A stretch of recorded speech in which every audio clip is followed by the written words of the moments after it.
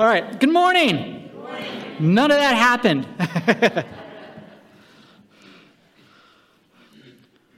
So as I said, we're going to start with a question. Can our loved ones in heaven see us? Can people in heaven look down on us on earth and see what we're doing? Now, this was a very sincere question, and I'm not the only pastor that has been asked this. When I Googled this, actually, I think I DuckDuckGo'd it. Many pastors have been asked this question. Many of us have loved ones in heaven, and we'd like to know, can they see us? Do they know what is going on here on earth? So, you ready for the answer? We don't know for sure. Theologians are all over the map. Some say definitely no, some say definitely yes, but I'm going to tell you what I personally believe, and I'll try to back it up a little bit. So personally, I lean toward yes, that the saints in heaven can see us and are aware of us on earth, and I believe that for several reasons. First, in the book of Revelation, in chapter 6, in chapter 18, even chapter 19, speak about some knowledge of events that are happening on earth by the saints in heaven. In other words, the saints in heaven are stating things that are happening on earth. For instance, the martyrs in heaven know that God hasn't yet brought judgment on their persecutors. They know that. When Babylon is brought down, an angel in heaven refers to the events happening on earth and speaks of them to people living in heaven. So the people know when Babylon falls. And also the inhabitants in heaven throughout Revelation praise God for very specific events of judgment on earth. So they know there's things going on. Secondly, our Heavenly Father knows when a sparrow falls. He knows every hair of our head and is watching. And there is rejoicing in heaven when someone is saved. So people in heaven know when someone gets saved. Also, if the sovereign God has his attention on earth, why wouldn't the attention of his people also be focused here as well? Because what's important to God will be important to the people of God in heaven. And finally, in the book of Hebrews, chapter 12, it states that we are surrounded by so great a cloud of witnesses. Now, the word witness can mean testimony, but in context, it appears that the people in heaven are watching us run our race. So that's why I believe that the people in heaven, yes, are aware of what's going on down here. And this leads us into the sermon, Hebrews chapter 12, verses 1 through 3. And you'll recognize a verse from this passage since I just quoted it.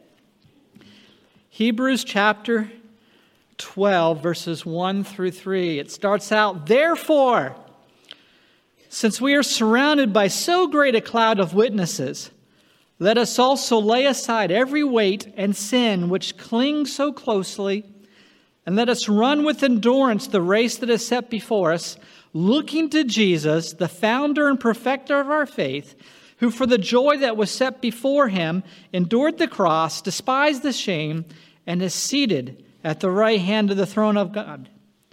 Consider him who endured from sinners such hostility against himself, so that you may not grow weary or faint-hearted." Consider him who endured from sinners such hostility against himself, so that you may not grow weary or faint-hearted. I wanted to preach from this passage today because I have talked to many saints lately who are weary. They're tired. I know there are days when all I could do is put one foot in front of another. I was just that exhausted, tired, weary, faint-hearted. So this sermon today is for fellow Christian pilgrims who are weary, who need a word of comfort, of hope, of encouragement. So in this passage, it begins with therefore. Therefore, since we are surrounded by so great a cloud of witnesses. Now, when a sentence begins with therefore, we need to go back and look at what the author is referencing. He's saying that because of what I wrote earlier, we should now do something or believe something. So we need to go back and see what the author has talked about to know why or what he is exhorting us to do. So in this case, we need to go back to chapter 11 of Hebrews and take a quick glance at what has been said. Now, in chapter 11 begins with what is probably one of the best known verses in Hebrews, if not the New Testament. Now, faith is the assurance of things hoped for, the conviction of things not seen. Now, the term faith is a very important word in the Bible. It appears over 200 times in the New Testament. 200 times. And in chapter 11 of Hebrews is sometimes referred to as the faith chapter. The word faith, or variations of the word faith, are used over 20 times in just this chapter.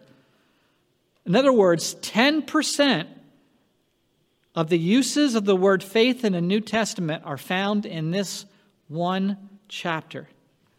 So it is very safe to assume that the central theme of this chapter, and really the whole book of Hebrews, is faith. And so the author begins with what faith is before going on to show examples of faith in action. Now, faith is the assurance of things hoped for, the conviction of things not seen. Faith is determined by hope. It is a trust in God and His promises. This understanding of faith fits well with the rest of the book of Hebrews, where faith is associated with perseverance.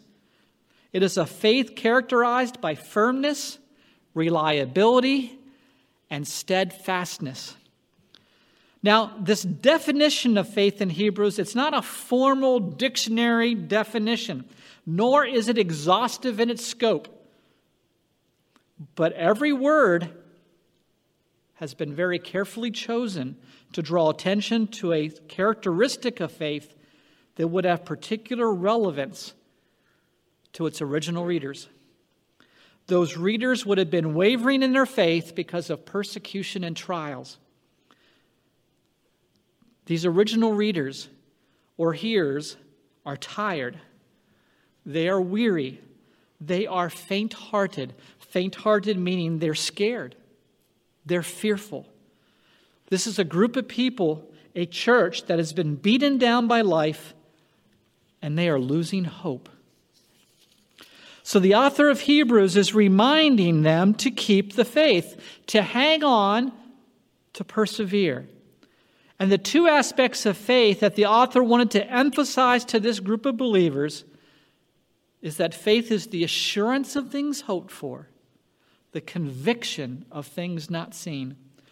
The first aspect focuses on hope, something desperately needed both then and now. Hope by nature focuses on the future, but it is objective. It is an assurance that what we believe, that it will happen. Faith means that our hope is a reality. We have an assurance that what we hope for is true. It is a reality to be believed. It is as true as if it has already happened. It is the assurance of things hoped for. The second aspect focuses on the fact that faith demonstrates the existence of a reality that cannot be perceived through our senses. We cannot see it even though it is real. This conviction of what is true then leads to action. Even though we cannot see it, it's true. The hope that we have is real, even if our senses cannot perceive it. So because we have faith, even though we cannot see the hope we have, we act. We live out our faith. You know, there's an old saying, maybe you've heard it, that goes, seeing is believing. But with faith and hope, that saying gets turned around. Believing is seen. The men and women mentioned later in this chapter had faith. These saints had nothing but the promises of God to rest upon without any visible evidence that these promises would ever be fulfilled. And yet, these promises meant so much to them that the whole course of their lives was lived in light of these promises. They lived by faith. They had assurance. They had conviction. By faith they believed. By faith they hoped. By faith they saw a future reality. Every step that they took, every day of their lives, was lived in light of the promises of God, even though not visible. They knew and they were assured. They lived as if the promise was already a reality, because to them it was a reality. They were convinced of it. They were unwavering. They had the assurance of things hoped for. They had the conviction of things not seen. And this faithfulness was an anchor for them. And our faith is an anchor for us. And so from chapter 11, we're going to jump back to chapter 6 in Hebrews.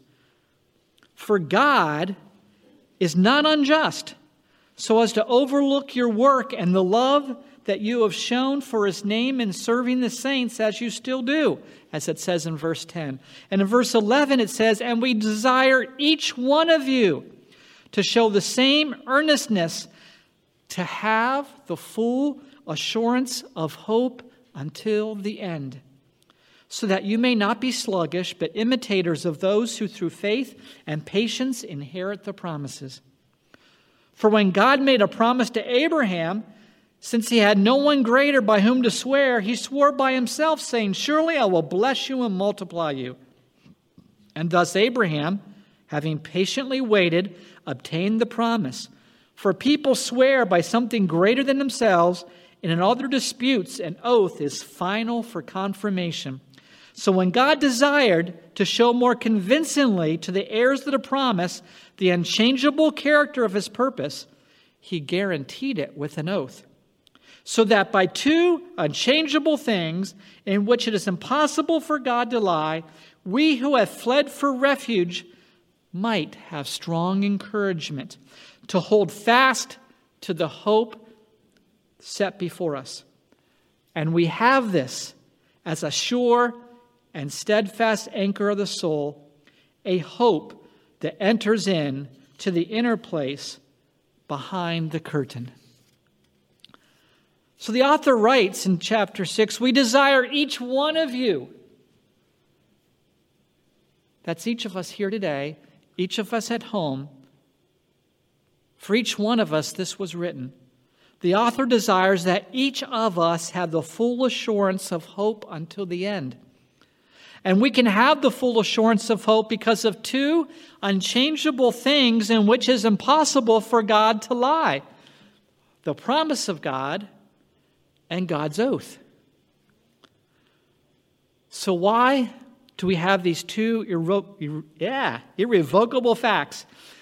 Because in the Old Testament, two witnesses were required by law. Deuteronomy chapter 17, verse 6. So God, by confirming his promise with an oath, has set up the two witnesses. And so this whole section of chapter 6 is a legal document. The author uses technical, legal language. He talks about an oath. He talks about a legal dispute. He swears about the things that are going to happen. He guarantees an oath. He furnishes a guarantee. There's proof. There's confirmation. There's irrevocable, as in like a will and a contract. There are heirs. All of this legal language adds considerable force to what the author is saying. This is a legal contract between God and us. One that cannot be broken. And this contract, this legal document of a promise of God, gives us hope because it's unchangeable. And this can help us hold fast to the hope set before us, because this promise holds like an anchor, a sure and steadfast anchor. An anchor holds the boat. And anchors are especially meant for rough seas and for rough times. And so no matter how rough the seas of our life get, our anchor holds. And so we're to be encouraged, to be strengthened, to continue to hold fast to the hope set before us, because we have this as a sure and steadfast anchor of the soul. Our anchor holds because our God promised, and this promise is unchangeable. Our anchor holds. Amen? Therefore, because our anchor holds, and because the anchor is held for those who have gone before us, since we are surrounded by so great a cloud of witnesses, let us also lay aside every weight and sin which clings so closely, and let us run with endurance the race that is set before us. So who has gone before us? Who is the cloud of witnesses? Well, some of them are found in chapter 11. By faith, Abel offered to God a more acceptable sacrifice. By faith, Enoch was taken up so that he should not see death. By faith, Noah, being warned by God concerning events as yet unseen, in reverent fear constructed an ark. By faith, Abraham obeyed when he was called to go out to a place that he was to receive as an inheritance. And he went out, not knowing where he was going. By faith, Abraham, when he was tested, offered up Isaac, and he who had received the promises was in the act of offering up his only son, of whom it was said, through Isaac shall your offspring be named. By faith, Isaac invoked future blessings on Jacob and Esau. By faith, Jacob, when dying, blessed each of the sons of Joseph. By faith, Joseph, Joseph, at the end of his life, made mention of the exodus of the Israelites and gave directions concerning his bones. By faith, Moses, when he was born, was hidden for 3 months by his parents. By faith, Moses, when he was grown up, refused to be called the son of Pharaoh's daughter, choosing rather to be mistreated with the people of God than to enjoy the fleeting pleasures of sin. By faith, the people crossed the Red Sea as on dry land. By faith, the walls of Jericho fell down. By faith, Rahab, the prostitute, did not perish with those who were disobedient, because she had given a friendly welcome to the spies. And what more shall I say? For time would fail me to tell of Gideon, Barak, Samson, Jephthah, David, Samuel, and the prophets.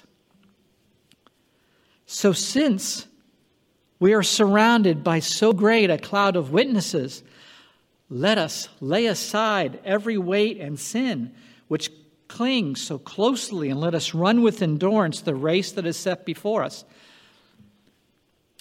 This is an amazing chapter because of when it was written. At this time, no Greek thinking person would write about heroes of the faith to imitate. Because the Greeks, faith was regarded as a state of mind characteristic of the uneducated. The willingness of Christians to suffer for faith astonished their contemporary pagan observers. Do you see any connection between the Greeks and with unbelievers today? The author gives example after example of men and women who exemplify faith, men and women who have been attested or approved by God for their faith. Over and over again, we hear these words: by faith, by faith, by faith they lived, they died by faith. And these men and women are part of the great cloud of witnesses. But the author hints that the list of witnesses could go on, because he says, what more shall I say? Well, we could say, how about Paul? How about Peter or John or James or Barnabas or Timothy, to name a few other saints from the Bible? Or we could list other witnesses: Martin Luther, John Bunyan, Wesley, Jonathan Edwards, Spurgeon, Fanny Crosby. How about John Knox or John Calvin, William Carey? How about Judson, Evangeline Booth, George Mueller, Lottie Moon, Susan B. Anthony, Hudson Taylor? How about Nate Saint, Jim Elliott, Amy Carmichael, Corrie ten Boom? How about Moody or C.S. Lewis, Billy Graham? But why stop there? What about Jim Nolt, Mike Ranson, Muriel Berjikian? And our list of CMBC saints could go on. We are surrounded by so great a cloud of witnesses, the saints who had gone before. So in the New Testament and throughout the church age, a witness is never merely a passive spectator, but an active participant who confirms and attests the truth as a confessing witness. Their lives provide evidence for subsequent generations of the possibilities of faith. Their lives speak with a living voice to believers of all ages. Their example should inspire us to heroic Christian faith. And because of this, we're called to action. We have a great cloud of witnesses whose faith lives on to encourage and to exhort us. So let us lay aside every weight and sin which clings so closely, and let us run with endurance the race that is set before us. Now, the author here is using a running metaphor of a long-distance race. We are in a race, and this very special crowd is cheering us on, exhorting us by their lives to run and run well, to finish the race. They're watching, exhorting us by their lives to run the race. Now, a long time ago, and very, very far away, I was on my school's track team. I ran the mile. Back then, that was the farthest distance that you could run in track. And the mile was usually run last. All the other athletes had participated and finished their race. And so when my race began, all my teammates, those athletes who had already finished their race, would line the track to exhort me and my teammates. The gun would sound, and we would run, and they would cheer us on. Sometimes they would run alongside and encourage us to pick up our pace. They would be with us, clapping and yelling. Keep running. Keep running. They had gone before. They had finished their race. And now they were exhorting us to run our race well. And the closer we got to the finish line, the louder they got, doing all they could to help us finish well. Can you hear them? Can you hear this great cloud of witnesses before us, men and women who have finished their race, who have run well, exhorting and encouraging us to finish well? Can you hear them? Their lives of faithfulness, their testimony, calling us to finish the race that is set before us. Can you hear them? Letting us know that what we are experiencing, no matter how hard, how tough, it is worth the prize. Can you hear them offering hope and encouragement? Can you hear them, just as the blood of Abel cried out, so their lives continue to cry out to us today? Can you hear them? Can you hear Abraham, Moses, Rahab and Gideon? Can you hear Paul, Peter, James, and John? Can you hear Luther, Wesley, Edwards, and Spurgeon? Can you hear Corrie ten Boom, Amy Carmichael? Can you hear Jim Nolt and Mike Granson and Muriel Berjikian? We are not alone. There is a great cloud of witnesses. We are never alone. And just as they did before us, we are also to lay aside every encumbrance and the sin which so easily entangles us. When you run a long-distance race, there is no excess thing being carried. Now, I'm glad I ran track when I did, because in the early athletic contest in Greece and Rome, the runners removed all their clothing before running.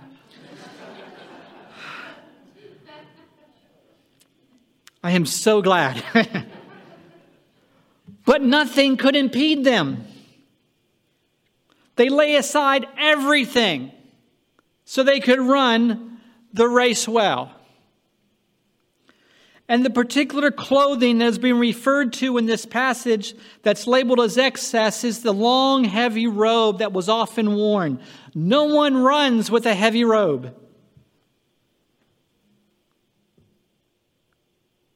So the author is using this robe as a metaphor for sin and for vices. We are to take off that which is hindering us. So what sin do we need to lay aside today? What is holding us back? But even more than just sin, the author uses the word every. He wants us to lay aside anything and everything that would interfere with our race of faith. It must be let go, even if it might be good. Nothing is to stand in our way of finishing the race. We are to have nothing in our life that will distract us, causing us to look away when we should be fixing our eyes upon Jesus. So what do we need to lay aside? Because faith is a race of endurance. You know, it's easy to become discouraged, to become weary, to lose heart. There must be firm resolve to finish the contest and to cross the finish line despite hardship, exhaustion, and pain.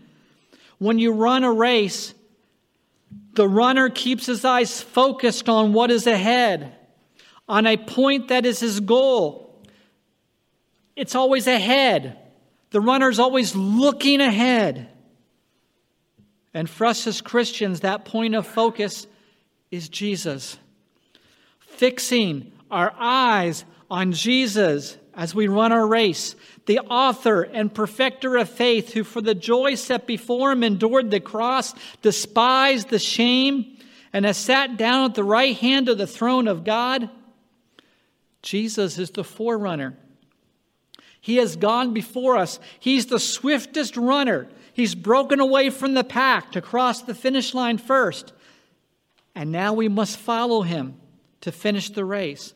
Jesus is the author, the champion. One translation reads, Jesus, the champion in the exercise of faith and the one who brought faith to complete expression. Another translation reads, Jesus, the pioneer of faith and the one who has finished the course. Our faith depends upon Jesus from start to finish.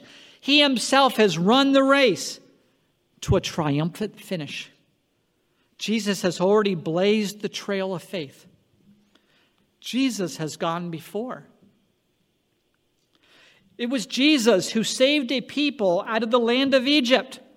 See Jude for that reference. Jesus who accompanied and nourished the Israelites in the wilderness. See Paul. Jesus has always led the people of God from earliest times along the path of faith. Jesus is a personal example for us. And not only is he an example, he's the perfect example. Faith reached perfection in him. He trusts in God, they said, as they stood by his cross. And that was truer than they knew. Jesus' whole life was characterized by unbroken and unquestioning faith in his heavenly Father, never more so than when he committed himself to his Father's hands for the ordeal of the cross. Jesus endured the cross, despised the disgrace. To die by crucifixion was to plumb the lowest depths of disgrace. It was a punishment reserved only for those who were deemed most unfit to live. It was for slaves and criminals, the subhumans. So the pioneer of salvation, he disregarded the shame as something not worthy to be taken into account when it was a question of his obedience to the will of God. And so Jesus brought faith to perfection by his endurance on the cross. And he has taken his seat at the right hand of the throne of God. The joy set before him of doing God's will and being exalted is not something for himself alone, but something to be shared with those for whom he died as sacrifice. It's also for us. Jesus reached the goal first, but others, those of us who believe, will share it with him. Jesus is our supreme inspirer of faith. Jesus finished the race on the cross. It is finished. And that is why he can sit down now at the right hand of the throne of God. And it's why the author of Hebrews can say, "Consider him who endured from sinners such hostility against himself, so that you may not grow weary or faint-hearted." Consider Jesus. Nothing that we will ever go through can compare to what Jesus went through. But he finished the race. He won the victory. Fix your eyes on Jesus, the perfect example of faith. We are so easily distracted. We fix our eyes on so many other things. We look to government or political parties instead of Jesus, and we're distracted. We look at our temporary inconveniences like masks, and we're distracted. We look to certain people, writers or leaders or even movements, and we are distracted. We need to fix our eyes on Jesus. Turn your eyes upon Jesus. Look full into his wonderful face, and the things of earth will grow strangely dim in the light of his glory and grace. O soul, are you weary and troubled? No light in the darkness to see? There's a light for a look at the Savior, and life more abundant and free. His word shall not fail you, he promised. Believe him and all will be well. Then go to a world that is dying, his perfect salvation to tell. Turn your eyes upon Jesus and look full into his wonderful face. And the things of earth will grow strangely dim in the light of his glory and grace. What things in our life need to grow dim so that we can focus on Jesus? Does politics need to grow dim? Does news or commentators need to dim? Does our anxiousness over wearing or not wearing a mask need to grow dim? Does the general noise and confusion of the world need to grow dim? Then turn your eyes off of them and turn your eyes upon Jesus. Therefore, since we are surrounded by so great a cloud of witnesses, let us also lay aside every weight and sin which clings so closely. Every weight. And let us run with endurance the race that is set before us, looking to Jesus, the founder and perfecter of our faith, who for the joy that was set before him endured the cross, despising the shame, and is seated at the right hand of the throne of God. Consider him who endured from sinners such hostility against himself, so that you may not grow weary or faint-hearted. So do not grow weary, because faith is the assurance of things hoped for. Faith is the conviction of things not seen. Our faith in Jesus is an anchor. We have this as a sure and steadfast anchor of the soul. Our anchor holds. Are the winds blowing in your life? You have an anchor. Are you having troubles, griefs, temptations, and storms in your life? You have an anchor that will hold. Therefore, since we are surrounded by so great a cloud of witnesses, let us also lay aside every weight and sin which clings so closely, and let us run with endurance the race that is set before us, looking to Jesus, the founder and perfecter of our faith, who for the joy that was set before him endured the cross, despising the shame, and is seated at the right hand of the throne of God. Consider him who endured from sinners such hostility against himself, so that you may not grow weary or faint-hearted. Fix your eyes on Jesus and run the race. Hold fast to the hope set before us, because we have this as a sure and steadfast anchor of the soul. Amen. Amen. Thank you.